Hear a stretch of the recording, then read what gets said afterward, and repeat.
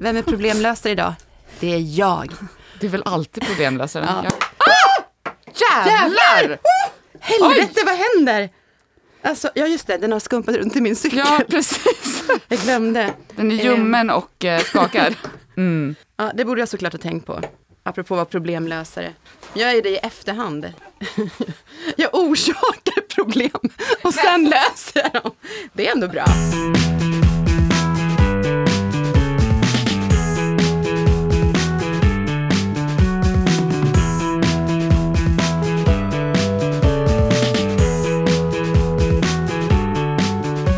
Men då tycker jag att vi skålar på en gång.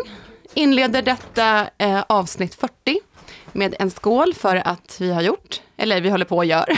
Snart har vi gjort 40. Ja? Jag har gjort 40 avsnitt. Och det har ju faktiskt hänt någonting sen sist. Ja, det måste vi skåla för. Vi har ju för tusan blivit nominerade. Ja, för årets podd. Ja, på Guldpodden. I Guldpodden. Så att alla som inte har fattat det än via sociala medier att ni är tvungna att rösta på oss måste förstå det nu och genast göra det. Omedelbart. Guldpodden.se/rosta. Bra, Skål skål! för tusan. Ska vi slå Alex och Sigge? Ja. En dag, Maria. En dag. En dag, ja. Jag Kanske inte den bidar här. min tid. Ja, gör du verkligen det? Ja, det gör jag. Bidar du din tid? Ja, jag tycker om det uttrycket. Ja, jag också, men jag vet inte om det passar in på vad du gör. Nej, okej då. Jag låtsas att jag bidar min tid. Ja, men nu är det så här att jag, liksom du, är ju stora Thåström-älskare. Och han har precis i dagarna släppt ett nytt album och han har suttit med i Skavlan. Och det här visste ju vi när vi planerade in det här poddavsnittet. Och planen var att vi skulle prata om Thåström. Det kommer vi inte göra. Nähä, okej. Nej, så att du vet här det. har jag förberett mig till tänderna. Skitbra, men du kan spara det. Jag skojar bara. till någon annan gång. Istället så tänkte jag att vi skulle prata om detta. What, you ask me if I'm happy? Listen, I've got £87 million in the bank. I've got a Rolls Royce. I've got 3 stalkers. I'm about to go on the board at Manchester City. I'm part of the greatest band in the world. Am I happy with that? No, I'm not! I want more! Jag missade artikeln som Hanna Hellquist skrev i DN när den kom ut för någon vecka sedan. Som handlar om avund och hon inleder den texten. Har du läst den? Ja. Jag upptäckte den bara nu för ett par dagar sedan. Och varför jag då spelade upp det här lilla klippet på vad det nu är, 17 sekunder. Är för att hon inleder sin krönika så här. Det finns ett klassiskt klipp på Noel Gallagher när han stoppas på röda mattan till MTV Music Awards. Och reportern frågar honom, är du lycklig? Året är 96, det här är under Oasis absoluta topp. Han tittar in i kameran och räknar upp sina välsignelser. Listen, säger han till reportern, jag har 87 miljoner pund på banken, jag har en Rolls Royce, jag har 3 stalkers, jag sitter snart i styrelsen vid Manchester City, jag spelar i världens bästa band. Du frågar om jag är lycklig? No, I'm not, I want more. Jag vet inte hur många gånger jag har sett det där klippet. Jag älskar det. Jag har aldrig känt igen mig mer i någon människa. Det var en väldigt snygg inledning på en krönika. Jag tycker liksom att egentligen så sa det här citatet och framförallt sista meningen säger egentligen mer än vad resten av hennes text sa. Och texten handlar om avund. Sen beskriver hon hur hon är på Oscar Sias 25-årsfest och där är det en fantastisk skara framgångsrika, vackra, kända, lyckliga, glada människor. Och Oscar Sia är fantastiskt vacker och lyckad och har en jättesnygg pojkvän och allt är så himla bra. Och där står Hanna Hellquist och känner bara avund. Varför i helvete kan inte Helen Sjöholm sjunga när jag fyller år? Och så vidare. Och sen kommer hon in lite på det som vi redan har pratat om i ett poddavsnitt om Liv Strömquist. Om det mimetiska begäret och att det förr eller senare väcker vrede när man speglar sig och vill ha någonting. Och jag gillar Hanna Hellquist jättemycket. Jag tycker om hennes sätt att skriva. Jag tycker att hon ofta är väldigt liksom, rolig och hon känns... Det kanske är liksom fake allting, men det känns ändå ärligt på något sätt. Det är liksom det hon gör, eller försöker göra i alla fall. Att inte ha några filter utan att visa den hon är. Men det är inte alla som känner så. Därför att, och nu ska jag inte säga någonting om på vilken Facebook-sida jag såg en väldigt lång tråd. Men det var diverse olika människor från kultur- och förlagsbranschen som yttrade sig där. Som förfasades över denna värdelösa drapa. Hur kan hon... Alltså det vanliga egentligen när folk är arga. Så här, hur kan hon få luft? Alltså varför får hon ens skriva? Och det här är ett hån, alltså ett medelklasshån mot verklighetens folk. Sammanfattar jag det. Och jag läste den tråden innan jag läste texten. Och sen gick jag in och läste texten. Och jag kan väl delvis hålla med liksom, om man tänker att hon är ju en väldigt privilegierad person som är avundsjuk på ännu mer privilegierade människor. Så att, visst, det kan men man samtidigt så tyckte jag att den var... Grundkänslan är ju densamma, även om man... Verkligen, jag tyckte det var så intressant. Och det var ju en eller några i den här tråden som ändå försökte flika in det. Ja, men man får ju ändå titta på vad det är hon faktiskt skriver om. Om man bortser ifrån att hon själv är... Och det skriver hon ju. Jag är ingen utsatt människa eller har det dåligt på något sätt. Och ändå så känner jag det här. Och den här personen som försökte ta henne i försvar i den här långa Facebook-diskussionen skrev just det. Att det här handlar ju om känslor som är liksom... Men det är ju en av dödssynderna som vi pratar om. Det är avund, det är en skamlig känsla. Och också just för att den är så... Den är motsägelsefull och den är liksom irrationell och den är inte lättförklarlig. Den bara dyker upp där. Så att jag tänkte att vi skulle prata om det. Därför att vi har ju pratat en hel del om det. Kanske inte i podden, men privat har vi pratat en hel del om det. Eller jag kanske ska säga att jag kanske mest har ältat. Och jag tror att jag tänkte både på det när vi hade läst Liv Jag Strömquist. är ju helt befriad från avund. Jag är en sån ädel människa så att jag befattar mig inte med så låga känslor. Det gläder mig att du har den självinsikten. Eller hur? Nej, men jag tycker att det är ett så himla intressant ämne och det är svårt att prata om. Och det väcker en massa saker. Och det är en sak att vara liksom på något sätt berättigat avundsam. Till exempel, varför bor min granne i en 3 som bara har 1 barn? Varför när jag bor i en 2 som har 3 barn? Ja. Det kan man vara avundsjuk på. Att, du vet, sådana saker. Men det här som Hanna Hellquist är inne på, som jag också ofta både tänker på men också känner igen mig, det är fruktansvärt. Ja, det är det. Det är som att man äts upp av en liksom mörk kraft som man inte kan styra över. Jag vet inte om du minns serien Lost. Jag såg aldrig den. Du såg aldrig den? Nej.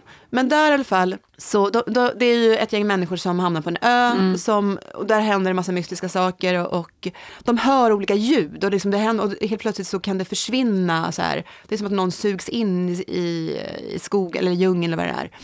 Och sen vid något tillfälle så ser de liksom vad det är och ingen kan ju förklara det här. Då är det som ett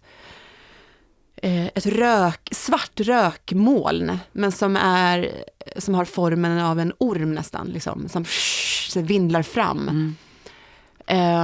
Så känns det i mig. Okej. För jag ser om Lost nu, därför jag verkligen har den där åker in i min kropp. Jag hatar ju skräckfilmer, men så som jag tänker mig att det kan vara så här, om man kollar på någon skräckfilm när man blir typ så här besatt av en demon av något slag, att liksom det är någonting som tar sig in i kroppen. Ja, det är någon besatthet på något vis, eller possessed liksom. Ja, av en känsla eller av eller att den mörkare delen av mig själv väcks till liv, som jag inte vill ha där, men som jag själv inte kan behärska. Och i mitt fall kan det vara lite som Noel Gallagher säger, bara, nej det räcker inte, jag vill ha mer.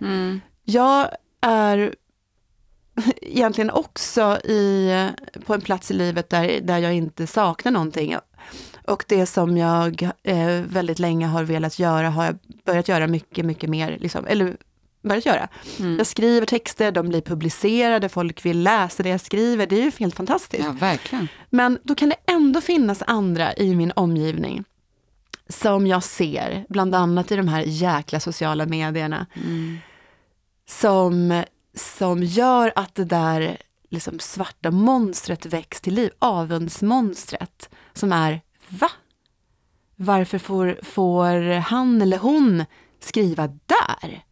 Där borde ju jag få skriva, trots att jag inte ens har försökt bli publicerad där, eller vara med i ett panelsamtal, eller liksom, det kan vara jättebanala konstiga grejer som egentligen inte ens har någonting med mig att göra, för att det kan vara ett helt annat ämne det handlar om. Men det där, det är så intressant, för att jag tror att du är närmare till den här känslan. Alltså jag är naturligtvis inte en ädel människa som står över detta på något sätt, men jag tror att du är närmare till den.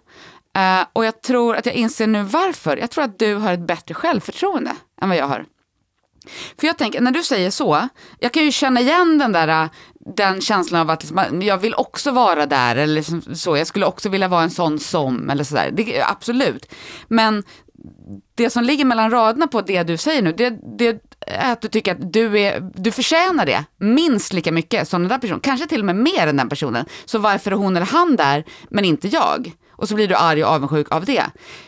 Den känslan har jag väldigt sällan. Det är väldigt sällan som jag känner, jag förtjänar det där. Eller jag är så pass bra att jag...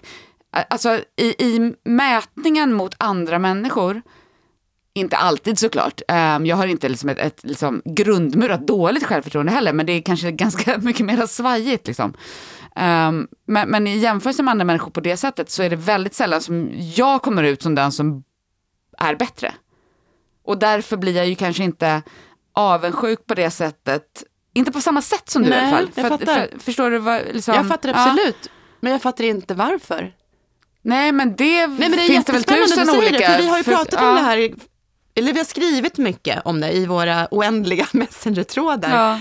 Ja. Där jag ibland kan skicka till dig så här, en skärmdump, eller men nu hörde jag det här, eller jag såg det här, eller... och så går jag igång och sen så lugnar jag ner mig, för det är som att jag måste ventilera. Och du är ju, förutom Peter då, som är bo med, som måste stå ut med allt som jag håller på med, så är ju du den som jag har liksom öppnat mig mest för, eller liksom blottat mig själv för mest, med de här hemska, oädla egenskaperna. Och men vi har aldrig riktigt kommit till det här som du sa nu. Så det är jättespännande att du inser det nu. Ja, men det har jag nog tänkt på förut, men kanske inte, det blev så tydligt i det du sa, liksom, att det är där någonstans det ligger. För du har ju rätt i hur du, när du liksom beskrev då, eller så när du sammanfattar det som jag tänker, det är ju så. Jag tänker det, för helvete. Och det är ju bra, tänker jag. Ja. Alltså det sätter ju, du säger att din svartsjuka är liksom en mörk och förgörande kraft, liksom känsla, och det förstår jag verkligen, och det är den ju, liksom, den är ju inte särskilt produktiv på något sätt, men den kommer ju för dig från en plats där du känner dig berättigad, att du kan, och att det handlar om tillfällen och otur eller sådana saker, och det är en jävla bra plats att befinna sig på, för att det är ju lätt att slå sig fram eller ta för sig av det man vill, eller så här, hojta så här är jag, kolla på mig, om man känner att man också kan leverera i det. Men om man inte gör det, om man inte har självförtroende nog och tänker att jag är inte där för att jag inte är tillräckligt bra, eller för att jag inte försökt tillräckligt mycket, eller för att jag inte kan det där, då kommer man ju heller aldrig riktigt våga söka sig dit. Nu överdriver jag min egen liksom, position, så illa är det inte. Men din är ju på ett sätt, kan du inte ta styrka i det då? Jo, och det är ju det när jag tror också att jag behöver det delvis som bränsle. För att liksom, kanske liksom sparka igång mig själv, eller för att vi har ju delvis pratat lite om de här grejerna, tänker jag nu, när vi har pratat om det här med skrivandet och att vilja vara en del av kulturvärlden. Och, jag kommer inte ihåg när det var. Jag tror vi pratade om det i något poddavsnitt. Ja, det tror jag. Men i alla också fall, och då ja. kom lite av det här upp kring tankarna som man kan ha, eller som i alla fall jag kan ha, som är liksom, men varför skulle, som det handlar om klass, tror jag. Apropå hur man kan liksom tänka Just kring det. det. Och att när det gäller att ta sig in i kulturvärld, exakt så var det säkert. Så är det på något sätt, vi har inte ens en chans, för att vi kommer inte från den, i alla fall inte jag, från den privilegierade medelklassen med kulturellt kapital, utan då har jag ett jättelångt liksom avstånd för det första, för att ens ta mig dit, och sen så har jag inte heller verktygen att veta hur jag ska ta mig in genom den där dörren, för att jag förstår inte det, för jag kommer inte från den världen. Samtidigt då som jag kan bli så jävla arg då, för att bara, men jag har också rätt att vara där, för jag tänker också, och jag kan uttrycka vad jag tänker, och jag har saker som jag vill säga, så att jag ska minsann ta mig dit. Varför skulle jag inte ha rätt att vara där? Det är det som är någon slags grundkänsla i mig. Ja, precis, men exakt, och det är kanske därför det blir mer avundsjuk också, för att du tycker att det är orättvist att du inte får vara med. Men alltså jag kanske inte tycker att det är orättvist, utan jag kan titta längtansfullt på det, och det är också en form av avundsjuka, såklart. Jag skulle också vilja vara där, men jag blir liksom inte riktigt, den gör mig inte arg på det sättet. Nej, och jag hör nu när vi pratar om det här högt i en mikrofon att jag låter som en liten barnslig barnrumpa som är liksom sur på att jag inte får vara med. Ja, fast det kan ju vara en legitim känsla även om och jag låter jättenarcissistisk med storhet, så allt det här är ju såklart. Det blir bara jobbigt när jag hör det på det här sättet. Fast jag tänker, nej, men nu gör du ju, det måste inte bara vara negativt, tänker jag. Nej. Men får jag bara fråga då, eftersom när du sa sådär alldeles nyss nu om att det kanske är det som skiljer oss åt. Vad tänker du då, eller så här, har det att göra med att vara en tänkande, skrivande människa inom liksom, vad ska jag säga då, kulturvärlden eller inom det litterära? För att du är ju forskare. Jag menar, och du har kommit så otroligt långt i din karriär som forskare, och du är überkompetent liksom, och allt det här. Då måste man väl ha ett självförtroende för att ens kunna komma dit. För jag kan tänka mig att man kan ju aspirera på en massa saker inom akademin, men det måste ju verkligen vara de allra bästa som tar sig fram på det sättet du har gjort. Så där kan du knappast ha dålig självkänsla eller självförtroende. Alltså jag skulle säga att det där med imposter syndrome är fruktansvärt vanligt inom akademin. Så det kombinerat med någon slags fake it till you make it attityd har väl varit min framgångssaga. Nej, jag vet inte. Nej, men alltså det här med självförtroende är knepigt, tycker jag. För att jag tror att jag är en väldigt jag har väldigt tydliga svängningar i mitt psyke och i mitt humör som också ställer till det både för mig och för min omgivning. Och så även svänger mitt självförtroende. Och så att jag har ju perioder när jag tycker att jag är bäst i världen. Och sen har jag perioder när jag tycker att jag inte är vattenvärd. Och det är helt obegripligt att någon vill lyssna på mig överhuvudtaget. Och jag vill helst inte prata med någon, för att då kommer allt krackelera liksom. Så att jag kan liksom inte, det finns ingen stabilitet i det där. Men det är väl klart att jag efter så här pass många år, när ingen fortfarande har liksom kommit på mig som den fejk är, kan känna en viss trygghet i att jag kanske ändå kan det här tillräckligt bra för att det ska duga. Så, ungefär där. Jag förtydligar inte det här nu för att folk inte tror att jag är galen, utan mest för att du ska fortsätta vilja vara min vän. Nej, men jag känner också igen mig där. Jag kan säga så här, jag brukar skämta om att jag kanske inte att jag är en kvinnlig Zlatan, men att jag har det i mig. Jag gillar ju det jättemycket. Jag tycker om när människor bröstar upp sig, breder ut armarna och säger bara, ja, här är jag är bäst. Vad vill du? Gör någonting som är bättre så kan jag fälla ner armarna, men innan dess kommer jag inte göra det. För där är jag ganska ofta, när jag är, men jag kan sjunka ner. Det räcker med att jag kan skicka in en text som när jag skickar in den tycker är, men den var ju bra. Och sen så tror jag i mitt huvud att det kommer ta ungefär 59 minuter innan jag får respons på den. Om det har gått 62 minuter, men det betyder ju att nu funderar den här redaktören på hur hon ska formulera i sitt mejl att det här var under all kritik och att jag aldrig mer behöver höra av mig. För då var den helt plötsligt värdelös. Och sen så kommer det här mejlet kanske 3-4 timmar senare för att den här människan har såklart andra saker att göra.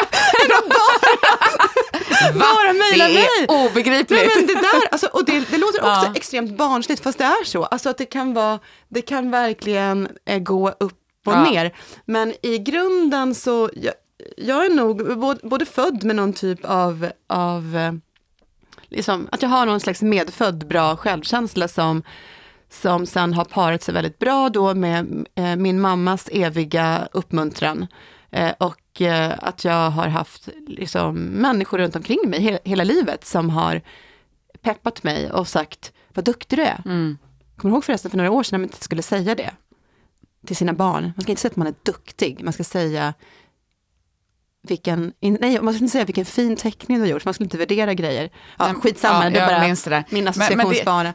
Men det är ju det där med prestationsbaserad självkänsla. Ja, och vad är det för fel med det? Jag fattar inte. Jo, jag fattar, men jag håller inte med om att det... fast jag håller inte med om att det skulle vara så himla dåligt, för jag kan säga så här, hade inte människor sagt till mig hela livet, vad duktig du är, vilken bra uppsats du har skrivit, vad duktig du är på att uttrycka det på det här sättet, vad duktig du var nu som kommer ihåg multiplikationstabellen, här får en guldstjärna. Jag vet inte om jag hade varit en störiga människa med gott självförtroende. Nej, men det är klart att det är klart att det är bra med den typ, i alla fall i ett samhälle som bygger på att vi ska prestera, så måste man ju också se till att folk gör det. Det vill säga man måste uppmuntra sina barn att prestera. Men jag tänker att det som blir problemet med en prestationsbaserad självkänsla, det är ju att man inte tycker att man är värd någonting som människa. Absolut. Om man inte gör någonting. Så att vi ska kanske inte blanda ihop självförtroende och självkänsla. Nej. Självförtroende är ju liksom... Det var ju med det vi pratade. Självkänsla är någonting att man faktiskt ändå har någon form av människovärde, även om man inte får texten publicerad i DN. Nej, absolut. Och det är ju ett problem såklart, om vi lär våra barn att de bara duger när de gör någonting som vi tycker är bra. Liksom. Så det är väl därifrån det kommer. Men sen kan ju det slå över i något... Ja. Men får jag bara fråga dig, apropå avund. Hanna Hellquist då, om vi ska backa till hennes text, skrev ju väldigt, väldigt tydligt ut att, i alla fall i det här exemplet, att det handlade om väldigt ytliga saker egentligen. Tänkte du någonting när du läste den texten? Jag tänkte nog kanske lite det som det låter som att den här tråden handlade om. Att det är så här, ja men okej, men om du har Oscar Sia som bästa vän och vänner som har gårdar i Sörmland där man bjuder in till någon slags rävjaktsgrej eller vad det var. Då liksom... Då är det inte så himla synd. Ja, och samtidigt som ditt Instagram är fullt av liksom ditt enorma renoverings... Alltså hennes hus där är ju helt jävla fantastiskt för att hon bygger om det och håller på. Så att jag kan tänka mig att det finns en hel radda människor som är ganska så avundsjuka på Hanna Hellquist också. Så att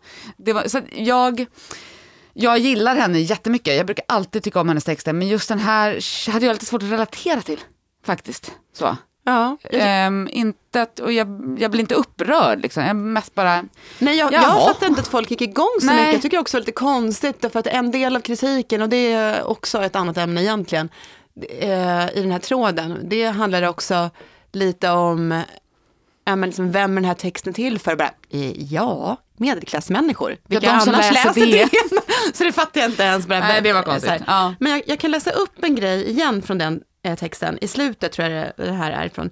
Som apropå det här som jag sa om mig själv. Att det kan ju vara ett bränsle. Och då blir det ju något konstruktivt av det. Att sen är det såklart inte bra att jag lägger timmar en dag på att förtäras av den här känslan och då slösa ytterligare timmar på att fantisera ihop olika scenarion när jag minsann tar revansch både på den här personen och på hela jäkla världen och visar att jag är mycket, mycket, mycket bättre och att de borde ha valt mig från början. Extremt barnsligt, men så är jag. Lever i min fantasivärld. För att hon skrev ju att det inte är så för henne. Och det här tänkte jag, så här, för det här var ingen som plockade upp. Hon skriver så här: jag är så avundsjuk, jag är så fruktansvärt jävla avundsjuk, även på dem jag älskar mest. Och det är en känsla som bara sätter käppar i hjulet för mig. Den driver mig inte framåt, den motiverar mig inte att arbeta hårdare eller att vara bättre. Den är bara till besvär. Och den gör ont. Det spelar nämligen ingen roll hur mycket man själv har. Allt kan blekna i skenet från andra människors skatter. Mm. Och så jag tyckte att det var en väldigt bra beskrivning av just det här som jag också försökte förklara liksom hur det känns. Att man tas i besittning. Och som hon skriver, det kan till och med vara människor man älskar. Och jag har ingen sån... Jag tänker liksom på min egen syster. Hon och jag har aldrig haft någon sån här konkurrenssituation. Men jag vet andra som har berättat för mig. Det måste ju vara fruktansvärt. Och hon kanske inte syftar på sin släkt. Hon kanske menar då att Oscar Sia är hennes bästa vän och så. Men att känna de här sakerna som de är liksom inte bara fula, de är ju förbjudna. Ja, för att de gör ju, om man är avundsjuk på andra så leder det också till att man försöker man måste ju göra ner de människorna som man är avundsjuk på. Även fast det egentligen, man fattar att det egentligen inte handlar om den här personen kanske. Utan den har någonting som jag vill ha och det är jag avundsjuk på.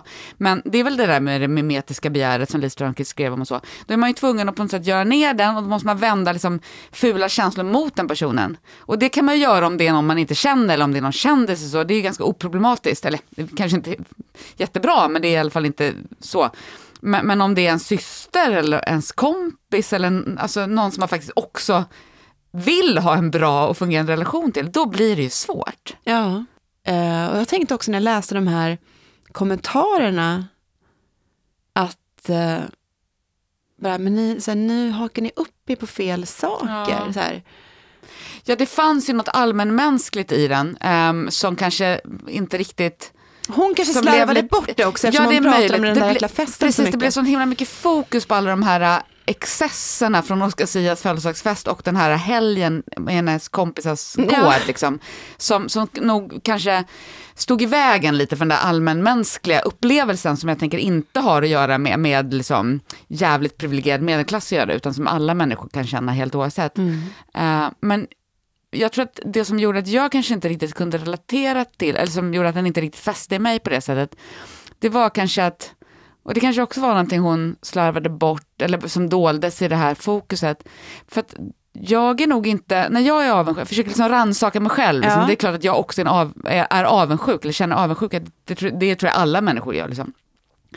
Men hennes text var så fokuserad på materialitet. Ja. Och att äga saker och ha många vänner och kunna ha en stor fest, kunna ha Helen Sjöholm som kommer och sjunger, äga den här gården, alltså sådana grejer. Och jag tror kanske att när jag är så ordentligt avundsjuk, då är jag ju avundsjuk på inte så mycket vad människor har, utan mer hur människor är. Och då inte framgångsrik, utan identitet och personlighet. Så mycket som jag önskar att jag klarade av att vara, som inte ligger för mig. Jag vill kunna vara en härligt avspänd person. Jag vill kunna vara si och så liksom. Och så har jag människor både i min närhet och liksom sådär, kända människor så på avstånd. Som jag tänker så där vill jag vara. Varför har inte jag den typen av personlighet? Och det går ju inte att tvinga fram. Alltså det går ju att jobba hårt för att liksom äga mycket grejer. Det kanske inte går att jobba hårt för att få Helen Sjöholm att sjunga på sin födelsedagsfest.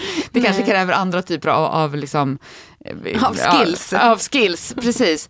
Men att liksom förändra sin personlighet, det är fan inte möjligt. Det är liksom bara... Och då måste man ju vara nöjd. Då måste man hitta ett sätt att bara, nej men okej, det blir inte mer än så här. Jag kan äga massa mer grejer, jag kan bli massa mer framgångsrik. Det har jag någon form av makt över att styra. Men jag får nu bara köpa att det är den här snäva personen liksom. Och det handlade inte hennes text om överhuvudtaget. Och jag tror att det är nog det jag inte... Där ligger mina sådana demoner och pyr liksom. Jag har sett den nya dokumentärserien om Spice Girls som ligger på SVT Play. Har du sett den? Ja. Ja. 3 avsnitt, 45 minuter typ. Och jag tyckte att det var så...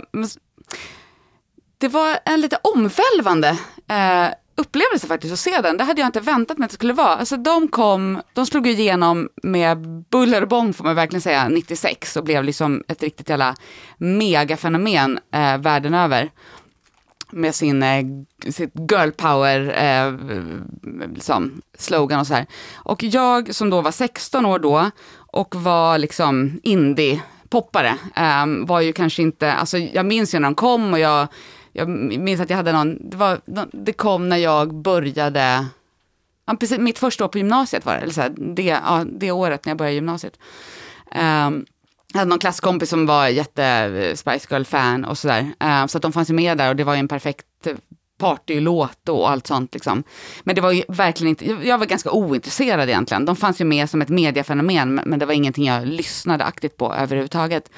Och sen har jag ju liksom de senaste åren ägnat mig ganska mycket åt så här, liksom, teori och forskning kring liksom, ung feminitet och tjejer och liksom, aktörskap och sånt där. Och där har ju det här med girl power feminism och girl power begreppet varit så, det har ju liksom förknippats väldigt mycket med en slags så här nyliberal liksom, syn på tjejer som liksom kan allt och kan göra allt men står helt ensamma när de möter patriarkala strukturer och sådär. Så det är, för mig, jag gick liksom in i den här dokumentären med en ganska kritisk blick. Okay, med forskarblick? Nej, kanske inte. Ja, delvis kanske med forskarblick, men den tror jag att jag har på mig jämt. Den är svår att plocka av sig. Men kanske med att så här, det här är inte riktigt ett fenomen som jag gillar liksom.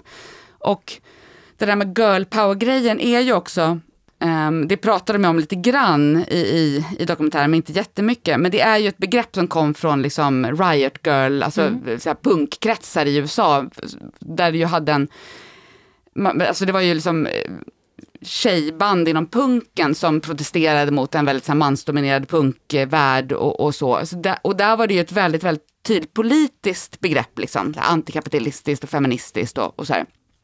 Och sen så är för mig då, med min teoriforskarblick på det, är ju Spice Girls och deras girl power-grej så otroligt förknippad med hur man totalt kommersialiserade feminismen, men i synnerhet liksom girl power-begreppet, och att det blir som förknippad med en viss typ av kultur och en viss typ av så här, alltså en slogan man kunde trycka på en t-shirt för att visa sig cool, men som inte hade den där, alltså det försvann så mycket av den här politiska liksom, grundbetydelsen som fanns i det.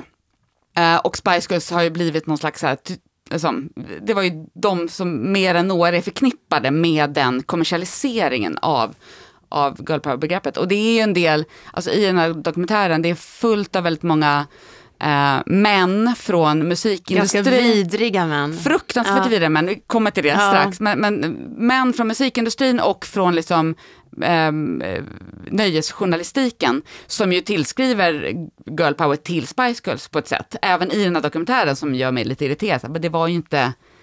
Det finns en mycket bättre och större historia bakom än bara någon slags kommersprodukt. Så det där gick jag in med. Men sen måste jag säga att jag, apropå att gråta i podden, så finns det ju viss risk att jag gör det nu också. Alltså, nej, jag ska inte göra det nu. Du får det, men Nej, men jag ska inte göra det nu. Men jag kan säga att jag grät faktiskt till den här dokumentären. Men det säger kanske mer om mitt psykiska mående för tillfället än vad det säger om dokumentären. Jag grät faktiskt också i sista avsnittet. Jag grät i alla 3 avsnitt. avsnitt. Det gjorde inte, men i sista bröt jag ihop. Men för att det är... Dels måste jag säga att jag inser att det är som lite...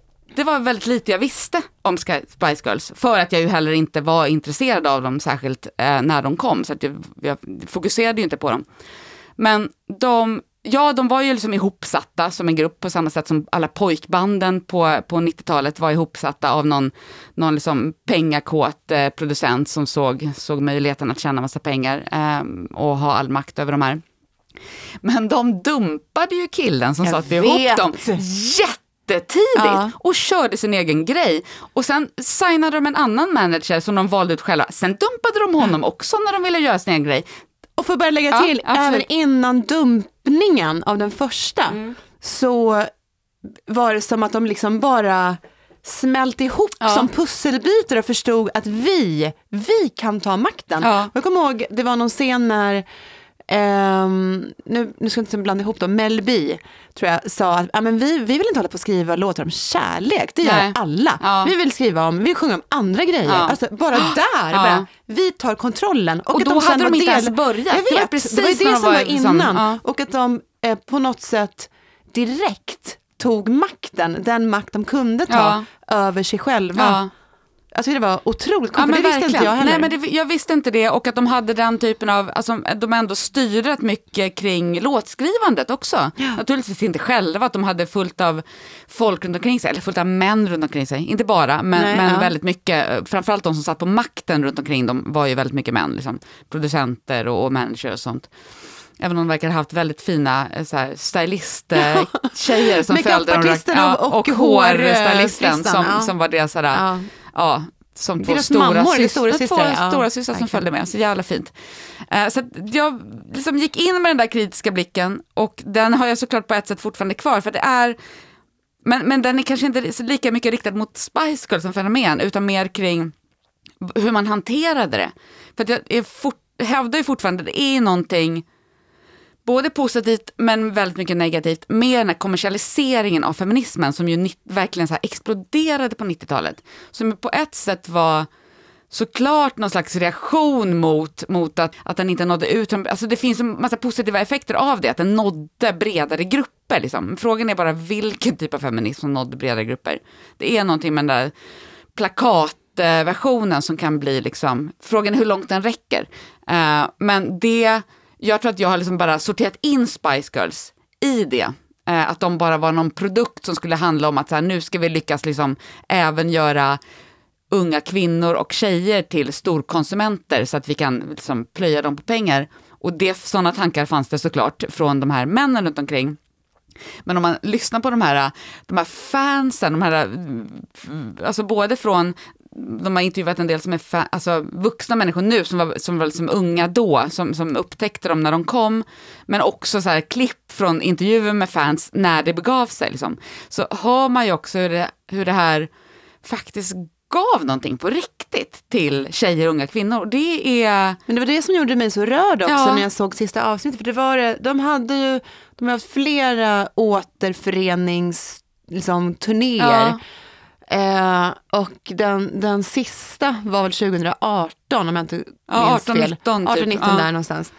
Och då, jag tror att det var då i alla fall som de fotade. Det var så himla fint. Det var ett gäng kompisar vad det var 10-15 år tidigare och sen då som var vuxna och de liksom hade klätt sig som Spice Girls både då när de var barn och nu när de var liksom vuxna kvinnor.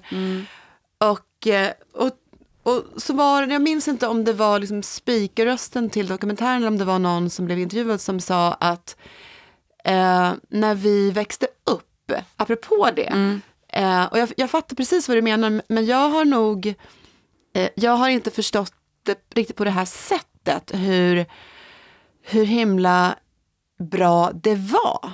Och jag blev också liksom deprimerad, för jag minns också när vi pratade med Johanna Wester om den här Catfight-boken och liksom vilka förebilder som finns. Jag vet att det finns, men om man pratar om så här mainstream-kultur, vilka artister finns det idag som har ett så stort genomslag? Alltså nu pratar jag om typ förebilder för unga tjejer, alltså flickor och tjejer.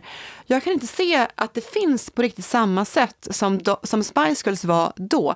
För det de här tjejerna sa då i den här dokumentären, eller kvinnorna, eller vem det nu var som sa det här, det var att vi blir alla präglade av liksom vår barndom och det vi får till oss. Och tänk då att vara 12-13 år och se de här 5 kaxiga, för det var de allihop på sitt sätt. Färgstarka, kaxiga, alla tog plats, de skuffade undan, de arbågade sig fram. De försökte åtminstone att liksom sätta en egen bild av sig själva. Att äga sin eget liv. Ja, allt det här. Och det har de burit med sig, för det var i alla fall någon som sa det bra. Jerry som sa det här och Mel B som sa det där och jag kände mig som, jag kunde identifiera mig med Mel C och det fanns liksom 5 olika kvinnotyper som där vi alla kunde hitta någon. Och deras gemensamma nämnare var ju att de tog plats. Ja. Och då tänker jag att fine att alla de här jätteföretagen och de här giriga, sviniga män som tjänar pengar, det gjorde de såklart. Men det kanske betydde någonting för en 12-åring att kunna köpa en t-shirt med girl power och känna bara, nu när jag är på med den här tröjan så känner jag det. Jag har också det. Och att de hade då Spice Girls som förebilder. Absolut. Jag menar nog mer utvecklingen och förlängningen av absolut. det. Absolut. Men det bara slog mig apropå liksom, när de var vuxna nu och gick på den här konserten och just den här frasen uttalades att vi blev så präglade när vi var barn och det här bar vi med oss och jag har burit med det i alla dessa år och apropå då Catfight och det samtalet vi hade då med Johanna Wester och då började jag tänka på, och det kanske är för att jag inte har koll på musik längre på samma sätt som tidigare, men ändå jag kan inte liksom komma på någon idag som är en sån självklar stor stjärna som formulerar feministiska budskap. Men alltså, motsvarigheten idag är ju Beyoncé. Det är hon som har kört den typen. Det är exakt samma typ av hon är ju fortsättningen på den där kommersialiseringen och liberaliseringen av mediafeminismen. Som har liksom Chimamanda Ngozi's liksom, We should all be feminists texter bakom sig när hon kör sin show och som liksom, det skulle jag vilja säga att hon är. Men hon är ju inte på samma, exakt skulle jag säga. För det var ju det som var deras storhet. Ja, men det som var storheten med dem, och det där tänker jag, det vill jag jättegärna prata om, för det finns så många sidor av det. De slog ju mynt av systerskap. Exakt. Det är klart att Beyoncé också pratar om systerskap och hon är ju också väldigt noga med så här många kvinnor i sitt crew och hon har liksom, hon har ju också verkligen gjort en business av sin egen feminism på något vis liksom.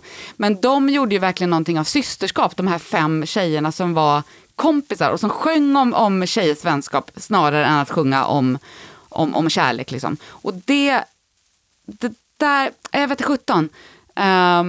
För det var som att det också var det som gjorde att de föll. Alltså det är någonting med det att göra systerskapet till en vara. Och jag menar inte att de gjorde det till en vara, men det blev ju till en vara av det här varumärket Spice Girls.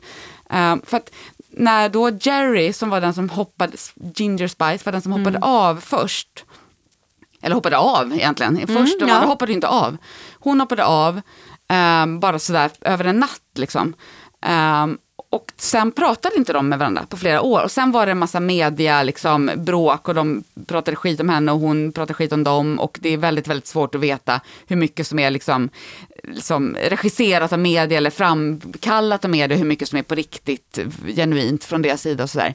Men då var det ju också intervjuer med liksom fans under den här tiden som såhär, men nu går de ju emot allting det de står för och det de säger. Det var ju inte det här som Spice skulle vara. Det här skulle ju vara systerskap och vänskap. Och tjejerna var besvikna, alltså de unga fansen. Är besvikna på dem för att de inte lever upp till den här idén om systerskap. Och det blir ju också...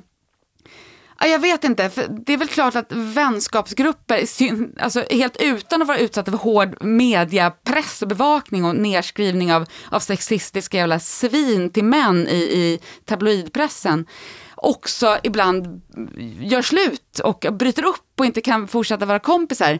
Men här har man då tvunget att, så här, eftersom man då har gjort systerskapet till sin grej, så kan man inte bryta med sina vänner. Utan att, förstår jag, det är någonting där som blir liksom, man låtsas också in sig, man målar in sig själv i ett hörn av att kommersialisera feministiska idéer. En sak är ju liksom media och det som alltid händer efter ett tag. När du väl är på toppen, förr eller senare så måste du bli nedtagen, för folk står inte ut. Nej. Först boostar de dig och sen när du är uppe, då ska du tryckas ner. För att det är så det fungerar bara. Men en annan sak som jag tänkte på, det var ju att absolut, det var ju super utstuderat allting. Nu ska vi, tiden är mogen, nu ska vi ha en tjejgrupp som är som de här killgrupperna, men lite vassare, var det någon som sa där i början. Typ den som upptäckte dem, eller som satte ihop dem, vad nu hette. Så att redan där fanns ju en idé om att det här ska vara liksom vassa tjejer som vågar ta plats och så. Och när de gjorde de här audition-intervjuerna också, så verkar det vara det de var ute efter, förstod man på hur de svarade. Typ, kommer du klara av det här eller tål du det ena eller andra? Alltså, hur starka är ni? Och sen så till sist så hittar de den här konstellationen. Men jag tyckte det var så himla coolt ändå att när de väl sattes ihop, när de väl träffades tillsammans som grupp, så var det som att de var menade att vara tillsammans. Det kanske hade kunnat vara på precis samma sätt med andra liksom. Men, och det vet vi ju inte. Men nu var det de här 5 och de funkade perfekt. De kompletterade varandra bra och det kändes som att de från start genuint kände sig som en grupp, som en familj, att vi skyddar varandra. Ja, och de var trygga och starka tillsammans. Ja, tills det började då krackelera. Ja. Och också det här med, så länge de var ett kollektiv, en grupp, då var de starka. Ja. Så fort den där starka gruppen, liksom, när man börjar liksom rucka lite på den, och maktbalansen och vem är snyggast, vem är smartast, vem kan sjunga, vem kan dansa så här. Så att det vem är smalast? Ja, vem är smalast, så där bizarra när de liksom blev vägda i så här. Ja, i tv. Alltså, och Victoria Beckham, så här, vad var det, 2 månader efter hon hade fött barn, så får hon ställa sig på vågen i, alltså. Men det var ju också det som sen återkom, för då hade de den här perioden när de körde sina solokarriärer och försökte få till det mer eller mindre lyckat på olika sätt. Men det där kom ju tillbaka sen när de hade de här återföreningarna, när de bestämde sig för att vi kör den här turnén då. Att det var som att de liksom förstod då att men vi har ju saknat varandra i den här gruppen. Det är nu ingen kan komma åt oss. Nej. När vi inte är tillsammans, det är då de där djävulskaperna händer oss. Men när vi är tillsammans, då är vi oövervinneliga. Ja, verkligen. Men det är också så himla sorgligt att man inte att ensamma kvinnor är så fruktansvärt utsatta. För det är ju det säger också. Liksom. Det är någon som säger i den här dokumentären, jag tror att det är någon kvinnlig journalist för mig som blir intervjuad, säger att det liksom, ja, men vid den här tiden, alltså på mitten av 90-talet, det krävdes 5 tjejer för att en kvinnas röst skulle bli hörd. Alltså de behövde vara 5 för att kvinnor skulle höras överhuvudtaget. Och det jag tycker kanske ett av skälen till att jag grät.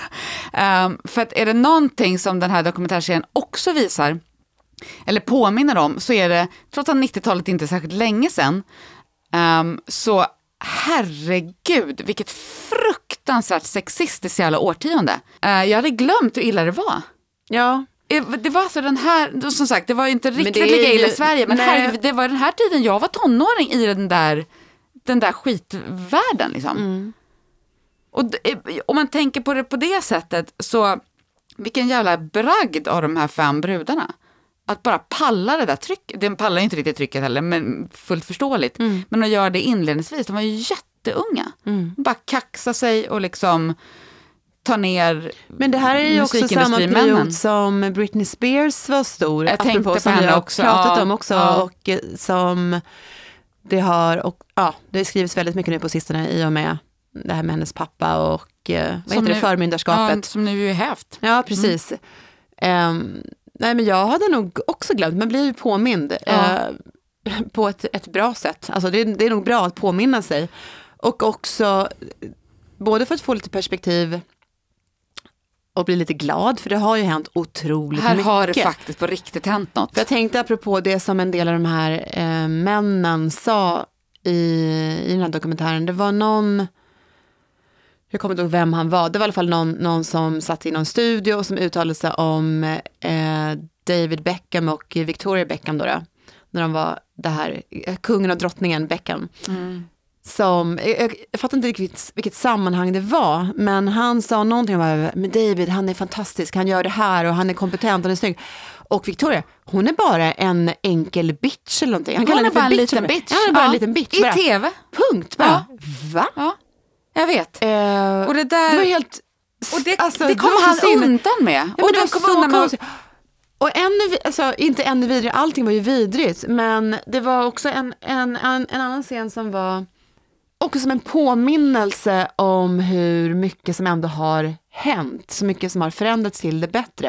För det skulle aldrig någonsin gå att säga de här grejerna.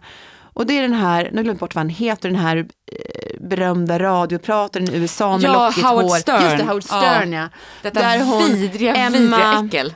Hon heter i efternamn, men som var Baby Spice i Spice Girls. När hon dyker upp då i hans radioshow och så är hon lite nervös och det är första gången hon är där själv. Spice Girls har varit där tidigare. Och då är det någon av de här stylisterna som säger bara, alltså jag såg hur jag avrådde henne eller jag borde ha gjort det eller någonting. Jag kände att jag inte ville låta henne gå in. Hon borde inte ha gått in där.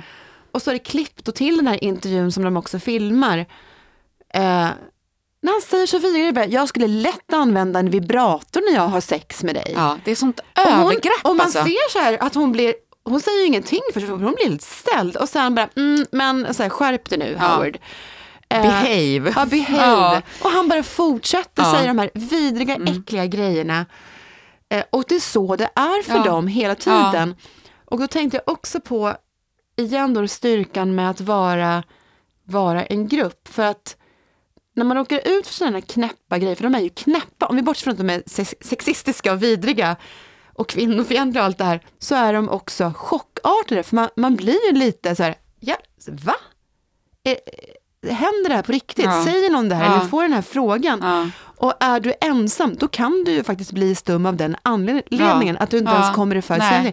Men är du 4-5 stycken som de var, för ibland var de ju bara 4 när någon då var borta, eller när Jerry försvann. Men i alla fall, då finns det ju alltid någon som kan bara, hallå, lägg av. Varför säger du det? Och ofta så verkar det ha varit Mel B då som tog den rollen. Eller Jerry, precis, någon av de två. Så där var det ju också men de skyddar varandra. Försvann, precis. Ja, det skyddet försvann när de var ensamma. Och då var de ensamma tvungna att stå upp emot den här radioprataren eller journalisten eller fotografen eller managern eller vem det nu var. Det är klart att det gick åt skogen för dem. Det är ingen som pallar det trycket. Nej, och ingen ska behöva palla det trycket. Det är så fruktansvärt sorgligt med de här totala mediadreven mot dem på olika sätt. Och det här extrema fokuset på deras kroppar, deras utseende. Såklart, om de födde barn eller inte, hur snabbt de går ner i vikt efter de har fött barn och allt vad det är. Som ju inte som är unikt för dem på något sätt såklart. Utan så här har ju mediadrev liksom sett ut mot kända människor, i synnerhet kända kvinnor. Alltid. Så länge media har funnits på det sättet. Liksom.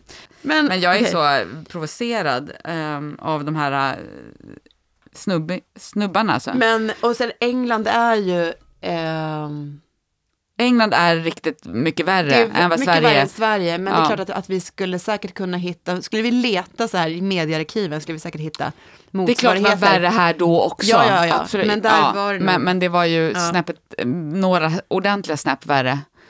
Just också för jag tänker att det finns en kombination här av sexism eller misogyni och klassförakt. För att de var ju också... Det var ju 5 tjejer från arbetarklassen, more or less, liksom. Och arbetarklasskvinnor har ju alltid genom tiderna blivit liksom demoniserade som översexuella och vulgära. Och jag måste säga att jag gick inte in med den blicken, men jag känner det eftersättande att jag älskar de här Spice Girlarna från början där, för att de faktiskt gick in och bara vände på den blicken. De ägde den där vulgariteten istället för att försöka, för det är också ofta så som de här klassresorna kräver av dig, att du är tvungen att bli modest och lägga band på den där vulgariteten. Lägga band på vulgariteten, det låter som att de är vulgär. Lägga band på din sexualitet på massa sätt för att inte bli läst som vulgär, för att passa in i en medelklassmiljö. Och de sket i det. Ja. Du, jag har en grej här som jag är lite nyfiken på bara, vad du tänker kring. Det känns som att det här är avsnittet där jag håller på med högläsning. Men nu ska jag läsa igen. Ja. Det här är ett citat från, jag säger inte vem, du kanske kommer lista ut väldigt snabbt vem det är, annars får jag väl säga det. Jag kan inte läsa från början för då kommer du direkt förstå vad det är. Du säger, härifrån läser jag. Okej, är du redo? Ja! Nu är första dagen på resten av våra liv. Jag ser så mycket fram emot allt vi ska göra tillsammans. Jag vet som sagt inte hur jag ska kunna tacka dig. Men jag ger dig min morgon och jag ger dig min dag. Utan telefonsamtal, timslånga möten och inställda middagsplaner. Jag vill citera några ord av Nils Ferlin som får vara symbol för den tacksamhet jag känner. Min lycka är din lycka är min, och gråten är min när du gråter. Slutcitat. Jaha. Vem kan ha sagt dessa ord? Förutom Nils Ferlin då. Det ringer någon svag klocka men jag kan inte riktigt placera det så det får nog... Det är Stefan Löfven som sa detta i ett Facebook-inlägg till sin kära Ulla. Aha, okej. Ja, nej då hade jag inte... Nej. Jag såg några, det var ju inte jättemycket kalabalik kring de här orden. Men det var ändå en liten diskussion såg jag någonstans i träskmarkerna på Twitter, som ofta är träskmarker, men inte alltid. Men då var det någon som typ, hallå, är det här ens lämpligt att göra? Jag måste säga att jag tyckte det var väldigt fint. Och det slog mig bara att det måste ha varit ett fruktansvärt liv för hans kära Ulla. Men framförallt för käre Stefan Löfven. Det är sällan man ser en person i offentligheten eller överhuvudtaget bland sina vänner och bekanta se på sin man eller fru, sin livspartner med sån otrolig känsla av bara kärlek och ömhet i blicken. Det finns ju ingenting som kan få honom att glittra i ögonen som när han pratar Ulla. om Ulla. Ja, Jag blev så fint. rörd. Ja. Och också det här var faktiskt... Jag fattar vad kritiken kanske går ut på. Men ändå inte. Vad går den ut på? Men att det är så här bara, är det här ens lämpligt? Varför ska man hålla på och kladda med det här känslosamma för? Han är ändå statsminister. Dra in sitt privat... Men det är han ju inte. Han är ju... Nej. Men det här var ju typ en vecka sedan och då var ju det fortfarande. Ja, men du vet, och jag håller inte med. Jag tycker också att... jag tycker bara att det är fint. Punkt slut egentligen. Det är svårt att vara kritisk när någon så tydligt bara är kär i sin fru. Varför ska man vara neggig med det? Jag vet, och dels det. Och sen så bortsett, det hade kunnat stå till min kära vovve som jag nu äntligen kan gå ut och gå med. Eller vad som helst. För att det finns en annan sak i det här. Det är klart att han nu får stackars Ulla då äntligen lite tid med sin man. För nu är han inte statsminister längre. Men i det, om vi bortser från man-hustru-grejen, vilket jädra liv det måste vara att vara politiker, alltså inte ens statsminister, inte ens vara det, på den här nivån. De kan ju inte ha ett liv. Nej, det är dygnet runt. Så fruktansvärt. Ja. Måste vara redo för det här, jämt. Ja, och det här var ju som att han blev frigiven från fängelse. Ja, för man får också känslan, jag tror nog att han har tyckt att det här har varit givande och roligt på en massa sätt, men han känns ju inte som han har inte varit, tänker jag, en politisk broiler på det sättet som det finns andra i det partiet, eller i alla andra partier också för den delen, som har på något sätt siktet inställt på det där från början, utan han kom ju lite från sidan och som någon slags samlande kraft och skulle en kompromisslösning och allt det där och fick ju på något sätt drillas in i politikerrollen när han redan var på plats på något vis. Så att det har alltid funnits en liten känsla av att han inte riktigt är bekväm med det här, även om han nog också har varit det och har gjort det bra på en massa sätt och mindre bra på andra sätt kanske. Så att jag tänker att det finns någon slags och att då nu få slippa ut. Alltså, den där frihetskänslan kanske är ännu större för honom än någon som har haft siktet inställt på det där sen de gick med i SSU när de var 11 Han har gjort sin plikt som socialdemokrat. Han har gjort en skulle, det är han nöjd med, men nu jävlar ska han och Ulla ha det gött. Ja. Och jag tycker också att det är berömvärt att han, till skillnad från kanske alla andra faktiskt, inte har gått in för att skapa sig en liksom offentlig persona. Eller, Nej, utan precis, han är inte Stefan. Nej, precis. Man kan inte se honom som till exempel Göran Persson, och jag vet ju att vi båda älskar Göran Persson. Alltså jag gör verkligen det. Det är vilket är lite sjukt jag egentligen. vet, det är helt sjukt, men jag kan, I can't help myself. Men som du vet, direkt går över till så här konsultbyråer och liksom pösar runt och så. Verkligen. Kommer inte hända med Stefan. Han Helt kommer övertygad. läsa sin morgontidning, säga till Ulla, vill du ha en kopp kaffe till? Ja. Jag visste älskling, säger hon. Och då fixar en kopp kaffe till. Ska vi ta en promenad? Det är så fint väder. Ja, det gör vi.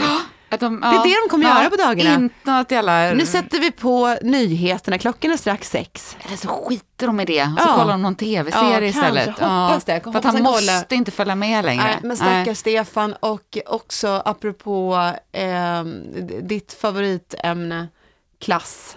Det är ju ändå mitt favoritämne. Jag tror, kanske ännu mer. Ja. Mm. Men skitsamma. Det är ju det lyfts ju fram liksom titt som tätt, och även han själv kan ju faktiskt dra fram det. Det är ju helt sinnessjukt att vi har haft en statsminister som har gjort den livsresan, apropå att inte vara en broiler liksom, eller sinnessjukt är det inte, det är väl fantastiskt. Okej då, jag tar tillbaka mitt felaktiga ordval. Det är fosterhemsplacerad och svetsare. Det är otroligt, och det säger jättemycket om Sverige. Och vi avrundar då med att skåla för Sverige och för Stefan Löfven. Och framförallt för Ulla, känner jag. Hoppas att Ulla får sin käre Stefan. Det är som den här, hur avslutades det i Robin Hood-filmen på julafton? Och så fick Robin sin Marion, och så var de lyckliga alla sina jag vet inte. Märks det att vi har druckit en flaska nu? Ja, kanske. Nästan. Men innan vi avslutar, glöm inte för tusan att när det här avsnittet sänds, då är det bara ett dygn kvar tills vi kör livepodd igen. Så kanske finns det några biljetter kvar. Precis. Kolla upp det då och köp det direkt. Yes, klockan 18 i Årsta Folkets hus med Agnes Lidbeck om hennes nya Nikes-bok. Det vill ni inte missa. Nej, och det längtar vi efter. Ja, verkligen. Det blir så jävla kul. Skål för det. Skål för det. Och för Ulla. Och för Agnes. Och för oss. Och glöm inte att rösta. Just det, för tusan! Rösta på årets podd. Guldpodden. Okej, nu slutar vi. Hej då!